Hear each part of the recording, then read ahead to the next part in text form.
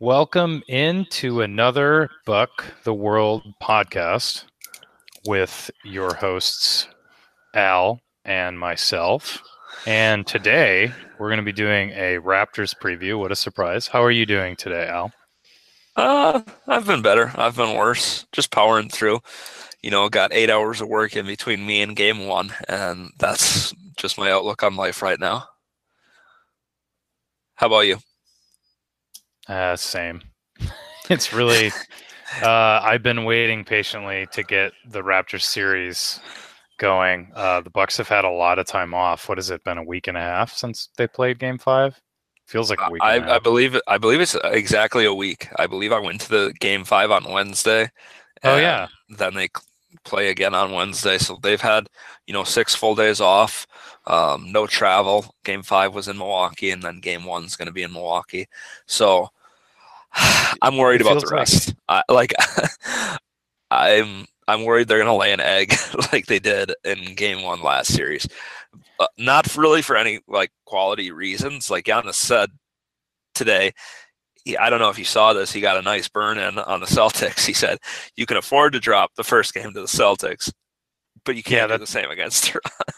Yeah, that's kind of doing the Twitter rounds today. That's a beautiful burn. And it kind of shows the respect the Bucks have for the Celtics versus the Raptors, which kind of juxtaposes the general fan base, which is kind of convinced that the Celtics would be our toughest test leading to the finals. So, and to be clear, I think the Celtics are a tougher matchup, but I think the Raptors are a better team. That might be confusing to people who don't really get it, but yeah, to me that makes sense. I agree. It's just it's been so long. I feel like maybe it's just because the Bucks have been out of the playoffs and my viewing has been a bit more casual. I should say out of the playoffs in round one. But I feel like this NBA playoffs has been more matchup based than in previous years, where it was just like, well, talent's going to win out.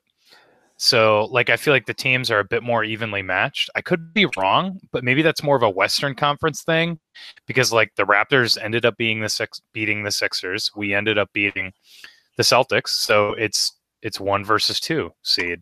So maybe that's more of a Western Conference thing, but in Portland's the three seed, but I just think it's there was no clear cut second in the West. I think a lot of people would say the Rockets were that team.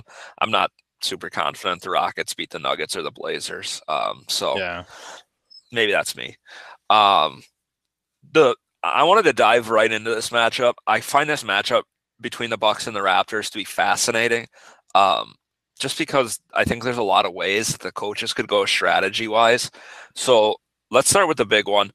I think the most interesting thing is always with any Bucks series, with any Bucks matchup, with any Bucks game, how is the other team going to guard Giannis? Yeah. And there's the Bucks. It really is as simple as going back to what you said about the Celtics matchup. The Bucks aren't going to run into anybody as tough as Al Horford, or Giannis isn't going to run into anybody as tough as Al Horford for the rest of the playoffs. Yeah. So when you sort of go down the list, I saw Dave Dufour, who I respect a lot on Twitter, and when I used to be on the Cream City Central cast, I believe I did a podcast with him there.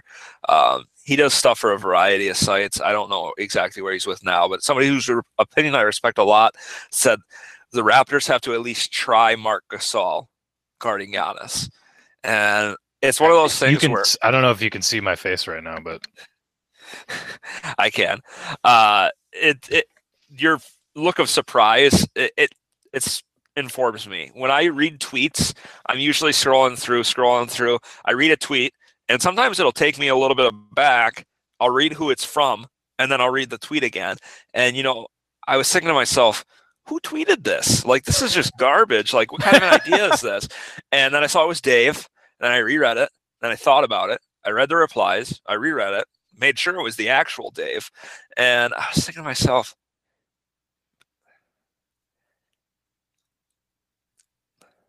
maybe? I was thinking it through, and I'm thinking to myself, okay, Dave's thought process is you did not acquire Marc Gasol to have him sitting out on the perimeter. That's true. That makes sense. Marc Gasol, in order to beat Giannis, you need to contest him at the rim. Marc Gasol is the strongest guy on the roster.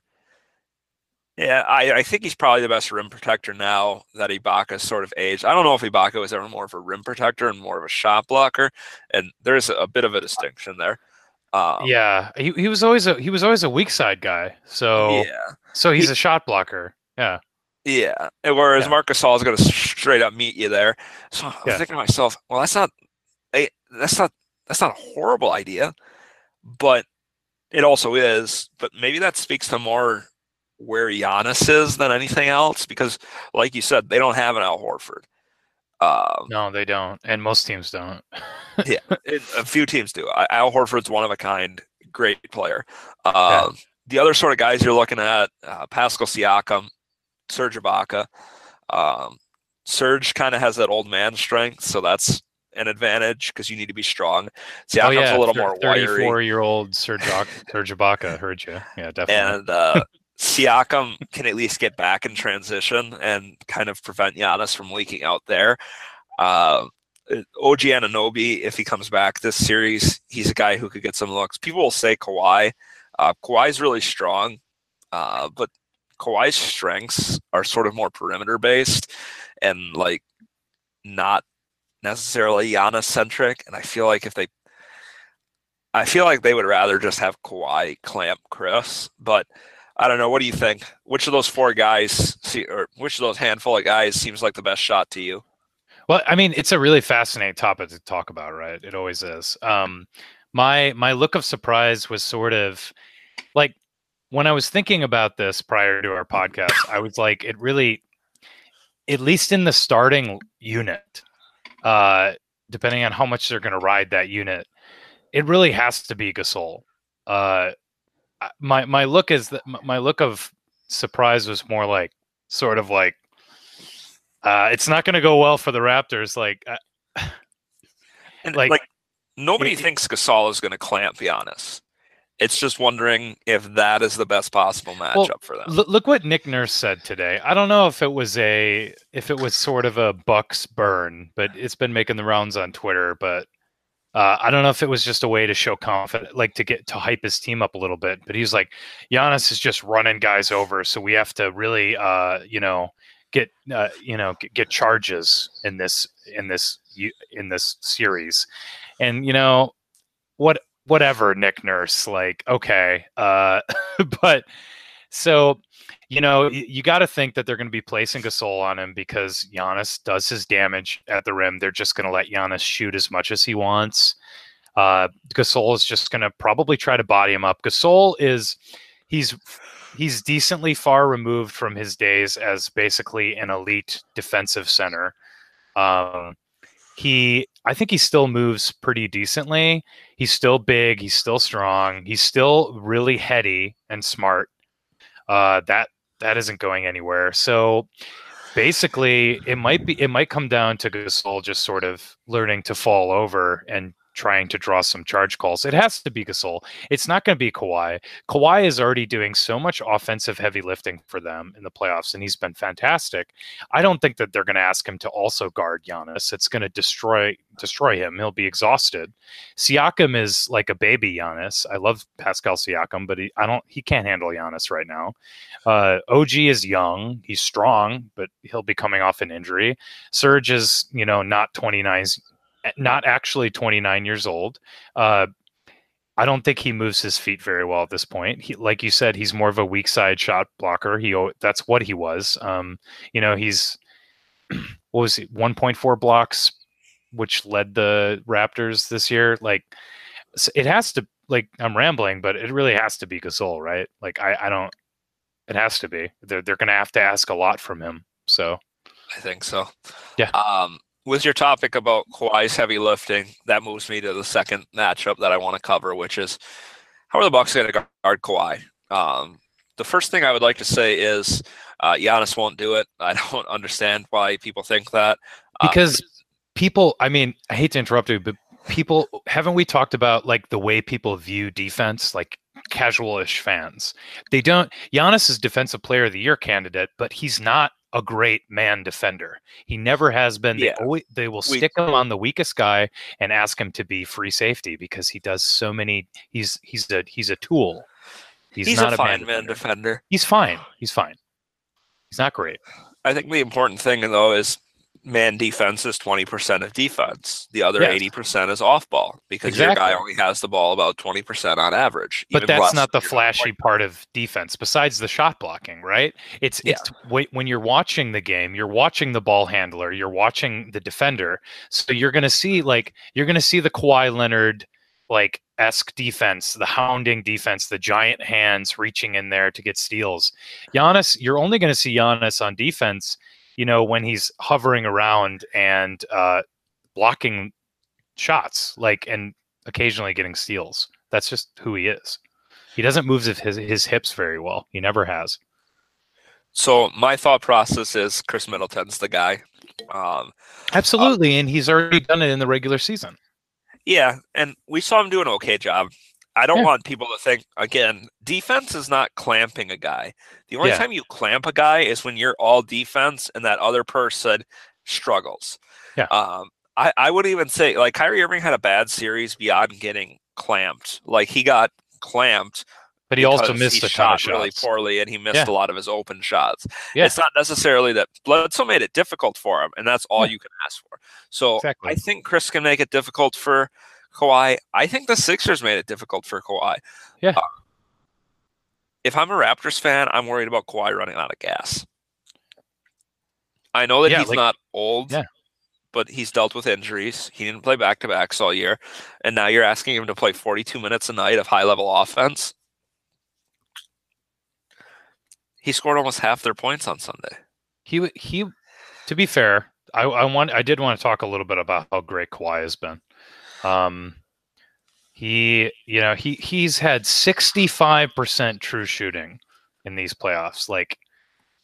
Just great. He's got a 121 offensive rating, a 101 defensive rating. I know his defense hasn't been all that great in the series, but he's even passing the ball, 4.8 assists per game, but also his usage is extremely high. It's been Kawhi's game to lose, it feels like.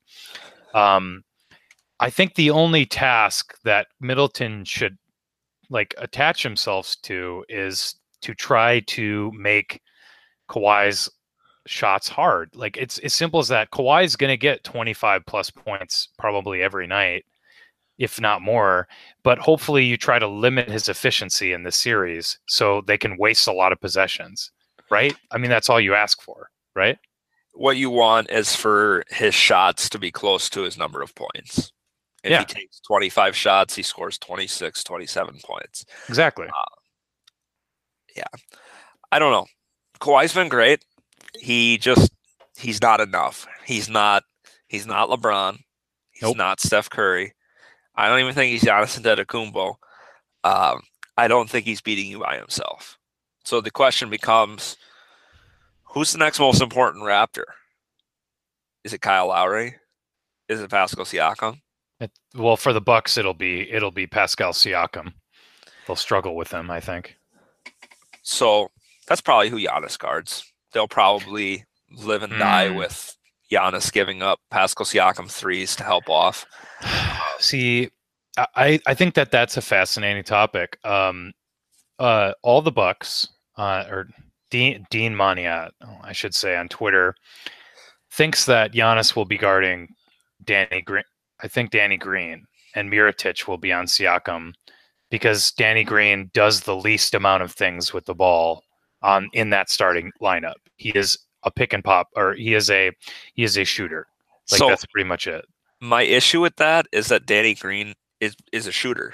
He's just so a straight up shooter. Force Giannis to the perimeter. Yeah, which I don't think is good. We'll see how it goes tomorrow. And I think it's something that can change pretty quickly. You might see Brogdon out there at some point.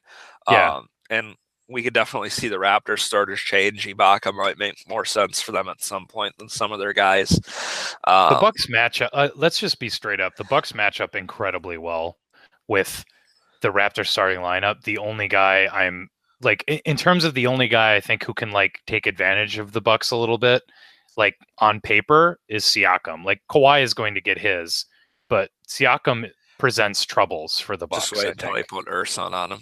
Bench Giannis. Start Urson. Get a few charges in, then bring in Giannis on the second unit and just destroy him. Giannis plays 18 minutes a game, high impact basketball off the bench. That's Bucks basketball. Oh man, think of the narrative field days, like the national analysts. Is Giannis even good? Yeah. He's a system player. No MVPs in my day would be playing 18 minutes a game. Like, what is this? Like, what? The Rockets fans would be crying at home. Yeah. Oh man, shouldn't troll too hard, but it's too fun. Yeah. So those are the matchups for the two best players. Let's talk about who's the second most important Buck this series. Ooh, that's a fun one. It's definitely Chris Middleton overall. It's usually Chris Middleton, so maybe it's not a fun one. Like with Middleton, this will be the series hopefully where maybe some fans will shut up about the Max deal. Like it still continues every damn game. I'm sorry, Bill. You're just naive to think that conversation's ever gonna end. But okay. Like let's say he consistently does what we ask of him, which is like 32. Like Kawhi gets like 32 shot attempts a game and gets like 34 points, like every game. Like surely they'll be like, okay, wow, Chris got toasted for 34 points. He can't even lock him down. It's just like what? Like I don't know what else to do. Even if he outscores Kawhi every game, I just can't see it. I think that some people will gladly admit they're wrong. I trolled about Sterling Brown earlier this year because I thought it would be funny, because I thought that some people were being way too dead set on him being a contributor. I was wrong. Sterling's great at basketball. Yes. But I'm fine being wrong. I'm wrong a lot. Like I thought I wouldn't do this podcast with you if you were being that stubborn about being wrong. I'm dead serious. Like I can't stand when people are like that. I had a moment of weakness with Chris. I had a moment of weakness. I was like, is this guy worth a max? I had the moment of weakness like that. I'm glad you've seen the light. I had, and I exchanged Twitter messages with some big personalities who were upset with me, and rightfully so. I had a moment of weakness. It lasted about a week, because I got caught up in a couple of bad defensive games he had and his low efficiency, and that's okay. He's going to be prone to those games. But I mean, what more can we say about Chris Middleton? Like he's truly good at everything, and except maybe getting to the rim, and bad at nothing. Like that's why he's a max player. He's like the purest form of a jack of all trades, right? Like, yeah, he does. He's great. He makes tough shots. He's very, very good. People just want him to be like. I don't know if they get caught up in like Giannis's efficiency. More like DeMar DeRozan. Oh no! Don't say that. I'm just saying that's what they would prefer. Okay, but realistically, realistically, who does he get compared with the most? It's like Bradley Beal. Like even though they're different players, people like everybody's like, oh, you should be trading him for Bradley Beal. They want him to be like I don't know, more of a scorer. I think that there's a lot of smarter-ish fans who don't like him, who are just want him to be more efficient. Maybe they just get caught up in his efficiency. I don't know, man. They want him to be more assertive. They want him to like those pull-up threes he takes that are sort of like in semi-transition when he gets matched on bigs. They want him doing that every game, but that's not really his game. Like he's already doing like more than double what he did last season in terms of those pull-ups, I think, in transition. Definitely in the playoffs. I think in the regular season, he knew that they could get better shots. And in the playoffs, that's going to be the best shot. You get a lot of possessions, so he's been a lot more aggressive. And I think that's just sort of smart, because if you know that you can work it for an open three or a dunk, then why take a semi-contested three? Yeah, and him being great in the playoffs is only going to be better for him when contract negotiations come, unfortunately for the Bucks, but like good for him, I don't. Let's talk about two other Bucks that I think are going to have sort of key series. Eric Bledsoe matched up with Kyle Lowry, and Brook Lopez matched up with to be determined. Let's start with Brook. Brook kind of had, I don't want to say a nightmare series because it was a 5-game. I don't, he didn't get his shots to fall. Yeah. His defense was still pretty good.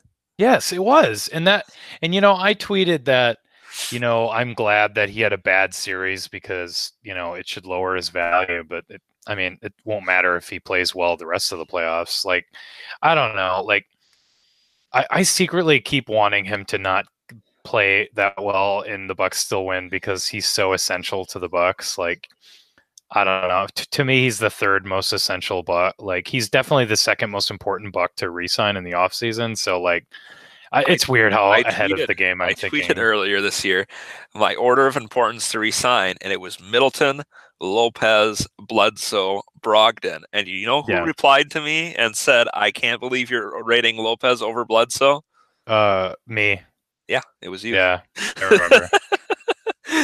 How could I have known that Brook was going to be this much of a shooter? You could be a basketball savant, like yours truly. I had no idea. Out here knowing this stuff.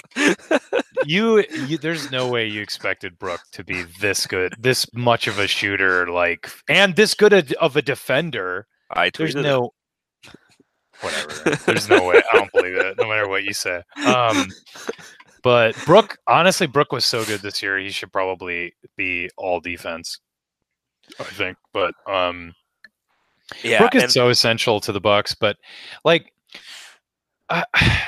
he was still good defensively when he was on the court last series. It felt like he didn't play in critical minutes though, quite as much. It sort of felt like he was sidelined a little bit. I mean, the matchups are tough with the Celtics, for Brook. They really are. I think if Baines would have played more in the last 3 games, we might have seen him a little bit more. Yeah, but Al Horford's just a really tough matchup.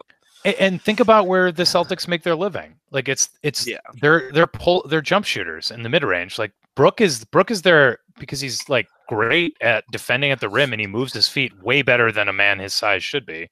And he can close out on the perimeter, but what's the point of having him in there if everybody's just going to be jump shooting? Even though the Celtics did get to the rim pretty well in certain games, so I don't know.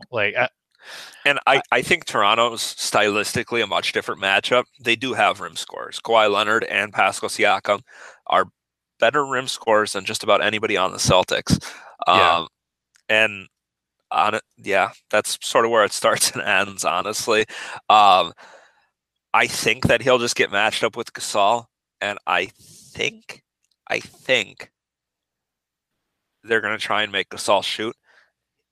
He's done it in Memphis, but we haven't really seen him do it in Toronto.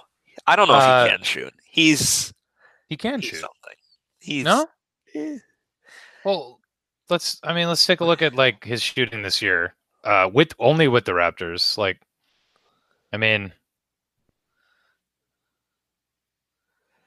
Here, fill the open air time while I look this up. I guess for me, I think Brook's going to bounce back on offense, and that's sort of the most important thing to me. Yeah, he missed a lot of open shots, man. It was kind of surprising. Yeah, he was just missing open shots. He's due for some positive regression. We might see a 6-3 Lopez game, which, okay, so here's sort of my problem with Marc Gasol as a shooter. He's made 324 threes, and he's been shooting pretty steadily the last 3 years. It's just not that high a volume. We're talking about a guy who shoots. He shot in 2 a game with the Raptors since the trade. 44%. To be fair. So 44% is great. 2 a game. Yeah. But that means he's only making 0.9. So how much of an impact is that? This year in 12 playoff games, he's attempted 41 threes, and those shots were open. He could have taken a lot more against the Sixers. Yeah. And they need people to score, which is what's aggravating about him. I also don't think his form is very good. It's sort of he looks like the wacky waving inflatable tube men from Family Guy when he shoots. And it goes in. So who am I to talk because it goes in? But whatever. That's my first impression. So I think that matchup's interesting, even if Gasol doesn't end up guarding Lopez. I've seen some people say that Lowry should guard Lopez. I don't think Kyle Lowry can block a Lopez jumper. That's hilarious. Like, I just want to see him. I saw like 2 people tweet it, and like I get that you think I think Lopez they're playing isn't a like threat, I think they're playing like super bad games of 4-dimensional chess. Like Yeah. that's where they're thinking way too hard. You're overthinking it. Like what is first of all, that? he will punish Lowry in the post. People act like Lowry's this ridiculously strong guy and he can't be bullied. Giannis and Lopez will bully Lowry on switches. Kyle Lowry is 6'1". I don't care how heavy or thick he is. He is a thick boy. Yeah, he's not guarding them at the post though. He's 6'1". We're talking about a guy who's giving up almost a full foot to these beasts. Hey, he is a plus-minus god though, so just keep him on the floor the whole game, and they'll win every time. But let's talk about Kyle Lowry. He's going to be matched up with Eric Bledsoe. Mm-hmm. This season, he has not scored a point. Not a single point. Eric Bledsoe is guarding him. 112 possessions. So he definitely has like real estate in Lowry's head. Like I just want to give credit. I saw that Last Versism tweeted it, but he said that Tresky had it in an article earlier this week. So that's out there. Credit where credit's due. Indeed. I don't know how to find those type of stats. It's very neat. I do think, bold prediction here, Kyle Lowry bucks the trend. He scores at least 1 point this series, well guarded by Eric Bledsoe. You heard it here first. I expect credit if it happens because I predicted it. You're really a basketball savant, Al. You truly are. Like bold. That's such a bold prediction. I don't know. There's just levels to this, Bill. I see the game at a level that other people do not. Oh, God. Man. Hey, why don't we talk about former Buck Jody Meeks? No, I'm just kidding. But, like on a serious note, this Bledsoe Lowry matchup, if Lowry would outplay Bledsoe, it would be instrumental to the Raptors making it a competitive series. I still don't know if they win, but it would be interesting. It would be interesting. And he really has looked to defer more scoring, which has made the breakout of Pascal Siakam sort of essential as they need. Pascal Siakam, just want to say that. I do not. I think he's overrated, and I'm not a fan.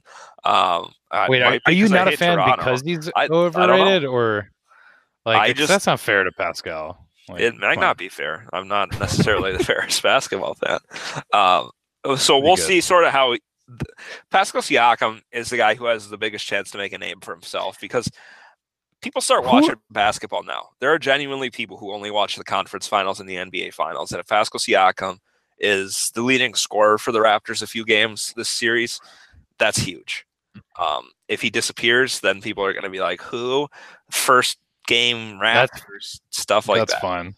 That's fine. People are still saying that about Giannis because they're waiting for him to get to the conference finals. So that's fine. He's in the conference finals. Yeah, I know. They've been waiting. Now they're going to watch. That's what I'm saying. So I think Eric Bledsoe has a favorable matchup. At this point in their careers, he's much more athletic than Lowry. He has to be careful not to put his hands on Lowry. Lowry has drawn more charges than any other player in the playoffs, than any other team in the playoffs, except for the Golden State Warriors.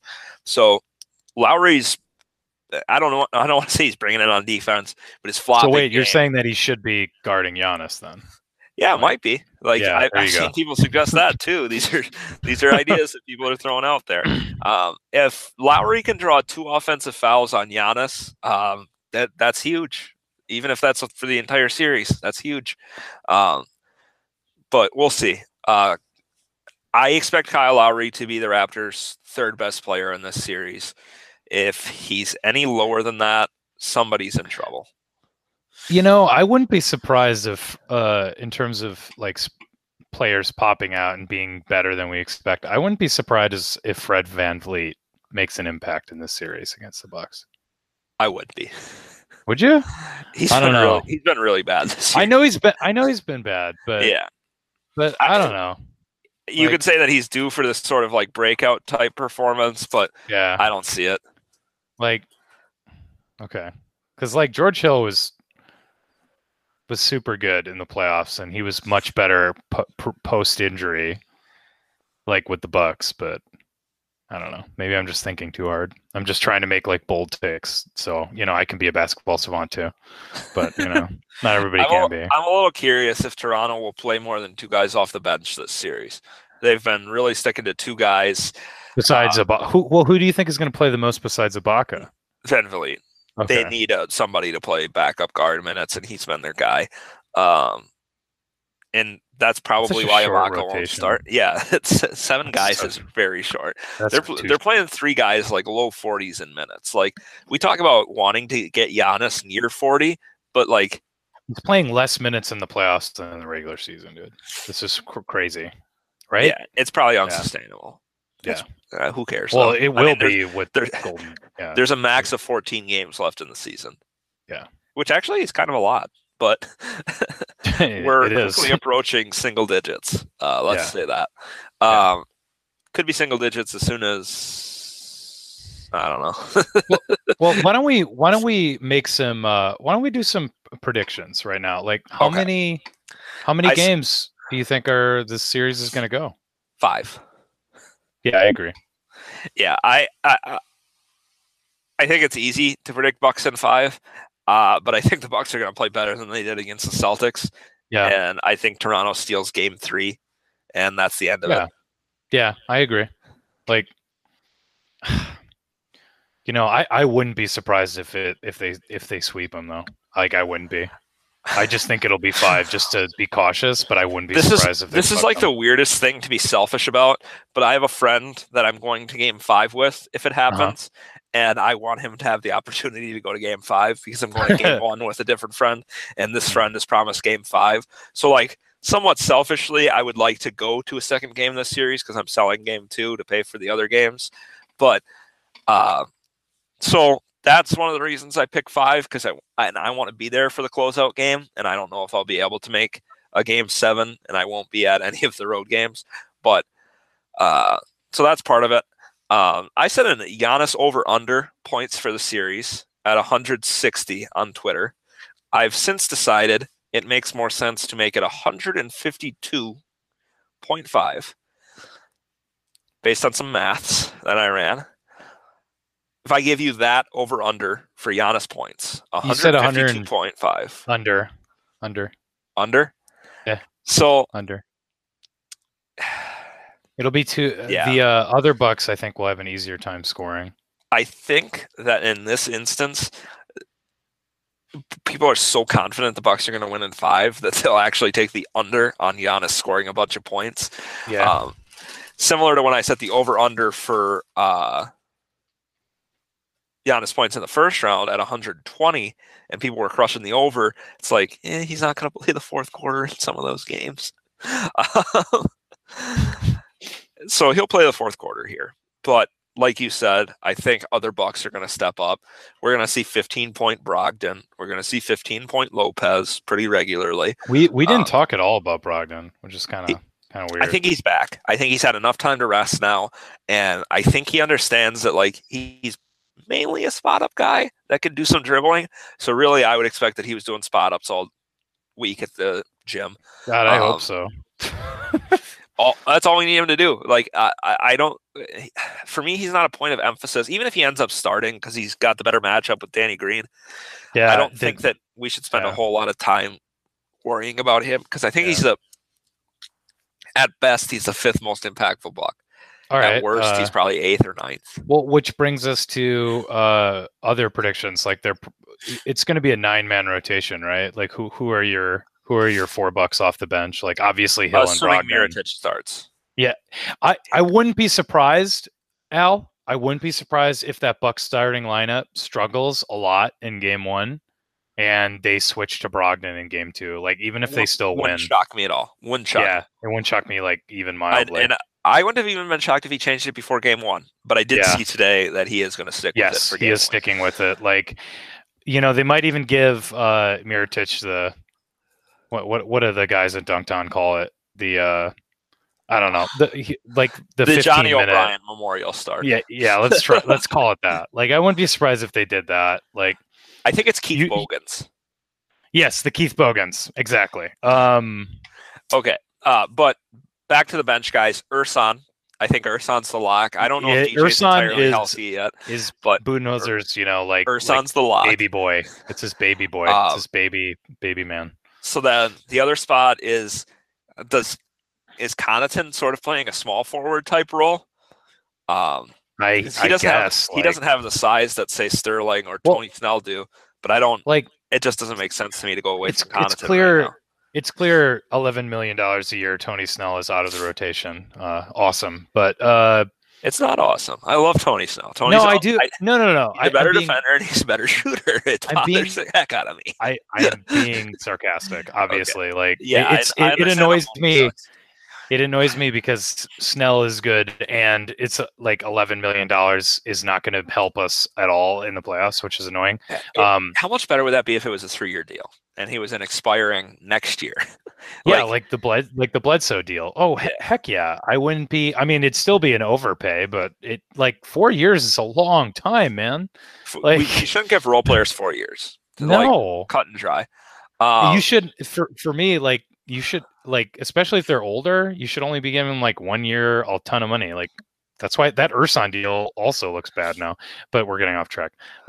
So I expect it to be Connaughton for game 1, probably for game 2, even if he struggles in game 1. And then Sterling, from there, Sterling's right there. Do we know if Sterling's fully healthy? Because that's why his minutes were limited, right? I think part of it was effectiveness. Part of it was a small injury. I would assume he's fully healthy now, but that's he did have a lot of bad minutes in the Celtics series. Let's just say that there were a lot of bad minutes. His shooting mechanics looked a little bit off from what they were previously because he's usually automatic below the break, and he just had some misses that just weren't like him. Above the break he struggles. Above the break he's just not as good of a shooter, which is. It's fine. You'd rather have a below the break shooter from that position, anyways. So it's fine. But when he started missing those below the break threes, I'm like, oh, something's not right with him physically. And then I went back and watched the misses, and it was a hip injury or something like that. I think they said. Oh, I thought his wrist flared up again. I don't think so. I mean, I'll trust you on that. Yeah. You probably did way more research than me, so. I don't know. I'd rather probably have Sterling in there, but I don't know. Pat C has had a lot of good minutes. He's so up and down. He'll have some terrible minutes and then a bunch of good minutes.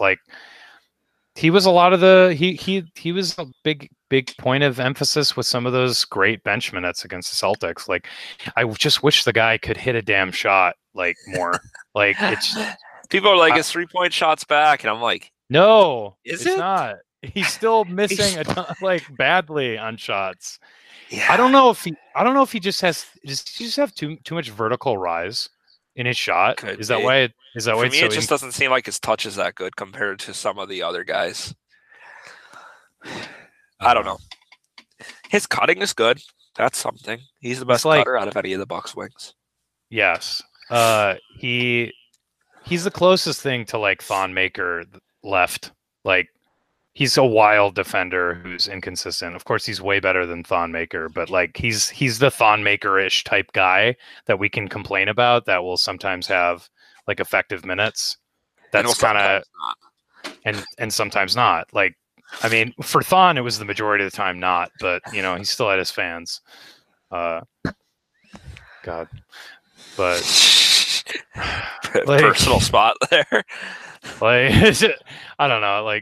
The Thon lovers were odd to me because he was a bad basketball player, but they just loved. I guess they loved his Midwestern drive because he's a hard worker. So it's cool, I guess. But whatever. Thon Maker's upside is what people loved about him. It was the fact that he could be a switchable MVP. defender. Thanks, Kevin Garnett. I wonder how much that hurt his career.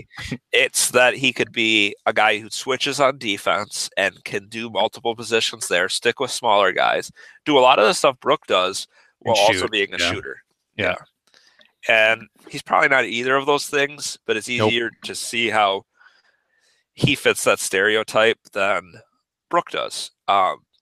The sort of difficult thing is that Brook's breaking perceptions all year, and Thon didn't have perceptions. Nobody had an idea of what Thon was. I remember listening to the Game Theory podcast with Sam Vecini and Dieter Kurtenbach, and they were discussing how dumb it was that the Bucks weren't starting Thon Maker because Lopez is what he is, and in the playoffs you need Thon Maker. So why aren't you getting him minutes now? And we were about 15 games in at this point, and that's my argument for DJ Wilson, but another story. I think about that podcast all the time. I think about how wrong they were about Brook and Thon, and how their logic made so much sense, but everything they said was actually secretly true about Brook. And just nobody was willing to admit it. I mean, if the Bucks ran a switching defense, like Brook wouldn't be terrible in it, but he wouldn't be like all defense like he is in this defense. Like let's be honest. I think it's so tough for people to reconcile their prior conceptions with what the Bucks actually are. They don't think of Brook as what he is. They don't really think of Giannis as what he is. They still think that you can make him shoot. And they don't think of Chris Middleton as the guy he is. They think of a perennial leader. They think Chris is a 3-and-D guy. They think Giannis is like a guy who you can stop if you force him to shoot. And yeah, the same thing with Brook. Like they have a lot of, but that probably think about how much that works in the Bucks' favor in pre-planning. I still get, I mean, I want to reward the intelligence of like front offices and coaches, but I think it's pretty obvious sometimes they get wrapped up in these because they live in a bubble. Look at Seth Curry. People still won't accept that Seth Curry's good. Yeah. He's had so many good seasons and they just continually let him sign for the minimum every year. Yeah. And Pat C is a little bit of that as well. Like we got him at a discount because like, I don't know. They just like, they see him as the last guy we signed this summer. It took 4 months for him to get an NBA contract for the minimum. Yeah. Because like probably they see him as like a white dude who's like a shooter, but he can't shoot. Right. But he's so much more than that. Like we are talking a lot of crap about him, but he's a good basketball player. He's an energy guy. Yeah, every team probably needs an energy guy. And maybe that's one of the reasons the Bucks have been so successful because they can maybe like live outside of that bubble. Because John Horst didn't know who any of these guys were when he was cleaning the toilets at the Bradley Center. The sewage. Yeah, that's exactly where I was going. Like there was that great piece that came out. I think it was today about how Horst is, like a collaborator. Like he invites his guys in to help him make decisions, like the Seth Partnows of the world, who live outside of the front office bubble of guys like Jason Kidd texting fellow players and the Paul Pierces of the world for like decision making. Yeah, I know I'm like being speculative here, but I don't think it's a stretch to say that kind of crap happens. Like absolutely. And we can drop friend of the program Seth Partnow because he DM'd me one time. Therefore, friend of the pod, Seth Partnow. Friend of the pod, Seth Partnow. Should we make that a T-shirt? It's so ridiculous. Let's see. We got friend of the pod, Seth Partnow, and second of all, and we don't want to forget about now. This is podcasting with Giannis. We still need to make that. Oh, that's a T-shirt. Yes, we'd probably get sued by Disney and Lucasfilm, but oh well. Worth it. The $3 we make on the 4 sales that we could complete, worth it. Even if I bought 3 of them. But do you got any other predictions you want to make out? Oh man. I'm feeling pretty good. I think we've covered everything that I think I want to cover. Giannis points, games. I am such a bad fan because like I'm a fan of the team, but like I sort of my like love of the off season and free agency is I love that whole. I'm so fascinated by all the number stuff, and I love it. And the Bucks this draft sucks this year, and like. I know that I'm not going to really like know anything about the guy we take at 30. And like, there's a good chance we could even trade that draft pick right after it's made to dump Tony Snell. So like, so you're like, getting me intrigued now. I want to talk about it. As interested as I am about the offseason, I love the draft. And then the numbers of the cap flex fascinate me, but I guess we got to focus on the now. Yeah, we do, and like that's kind of where I think that's kind of where our general basketball fandom sort of like, because like I don't know, like here I have a question for you because you've sort of been you've been a journalist for a while now. You've been a blog boy for a while now. Like how we've heard from other Bucks like media people that they're sort of not fans of the Bucks anymore. Like, I think I think did Eric say that? He's not really a Bucks fan anymore. Like he's like a right? Am I wrong? Like didn't he say I he's don't not a Bucks fan? know that. Well, you hear from like a number of guys who cover their teams for years, and they were fans at first, but they cover the team so closely that their fandom sort of evaporates a little bit, which is Oh, like yeah, I have heard that from people. That's not going yeah. to happen with me. I don't seriously. No, like okay, that's good. See, But okay, I yeah, think with that, if you worked with players every day and they were generally rude to you, it would be a lot tougher to sort of separate that and cheer for them. yeah. But I say we come back at it Thursday, Saturday, either after game one or game two. I will be a traveling man these days. I'm traveling to Tulsa, Oklahoma. I might have to bring a guest on the pod. No, I'll still be able to pod. Oh, okay. Like, I mean, all I need is my laptop, so that's fine. I'll just be a bit more busy, but we can talk about that after the We'll figure podcast. it We don't out. need to talk about our schedules on the podcast, but Let's shut her down then. yeah, indeed. I'll sign us off. All right. Thank you for listening, everybody. This has been another edition of Buck the World. I am Alexander Juno at Junes for Shiz on Twitter. Joining me, as always, was my friend Bill Canzanieri. Basketball savant. Bill Canzanieri on Twitter. Yeah, go Bucks.